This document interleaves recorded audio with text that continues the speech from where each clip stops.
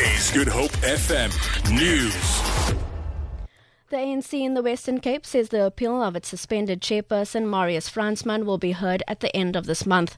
Fransman was suspended in November last year for 5 years after he was found guilty on 2 counts of misconduct.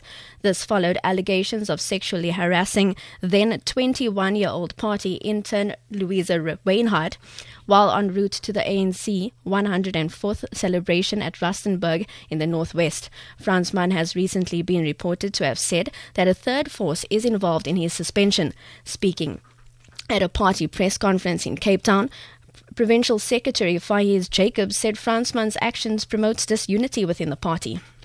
We've noted with concern how Marius have continuously undermined the internal processes of the ANC, how Comrade Marius have, instead of raising the internal platforms afforded to him, he's used the media to raise his concerns, which further promotes disunity and causes divisions amongst the organization.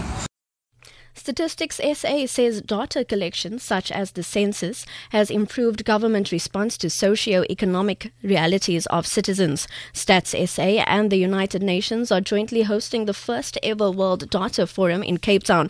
The 4-day forum started today.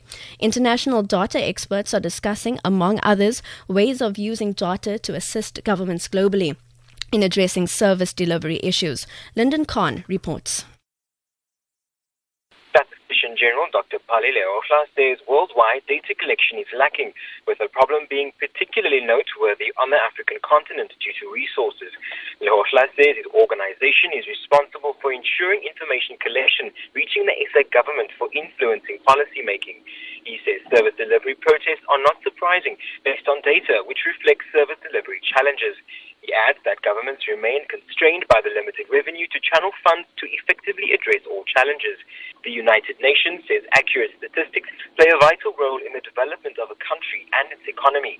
Lyndon Khan, SABC News, Cape Town. About 40 firefighters are still on the scene of a fault fire between Riversdale and Stilbaai in the Southern Cape. NSEQA's Manager of Protection Services at Nishal Foss says the fire was brought under control overnight following light rain, but there are still flames burning on the flanks. The fire has been raging since yesterday on farms in the Klipfontein area. He says several houses were saved yesterday and no houses are currently under threat.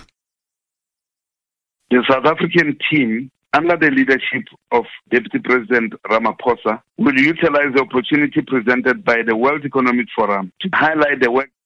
And to end this bulletin, Deputy President Cyril Ramaphosa has arrived in Davos, Switzerland, leading a high-level delegation from business, labour and government to attend the World Economic Forum meeting. Ramaphosa is accompanied by several cabinet ministers and dozens of South African business people. His spokesperson, Ronnie Mapupa, says Team South Africa will highlight the work that the government is doing in partnership with business and labour.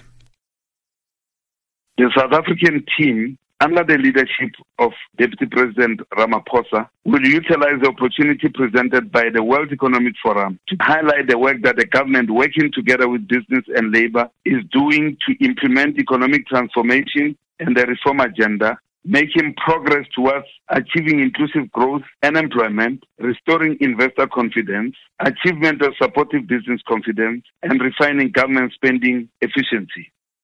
For Good Hope FM News and Traffic, I'm Robin Frost.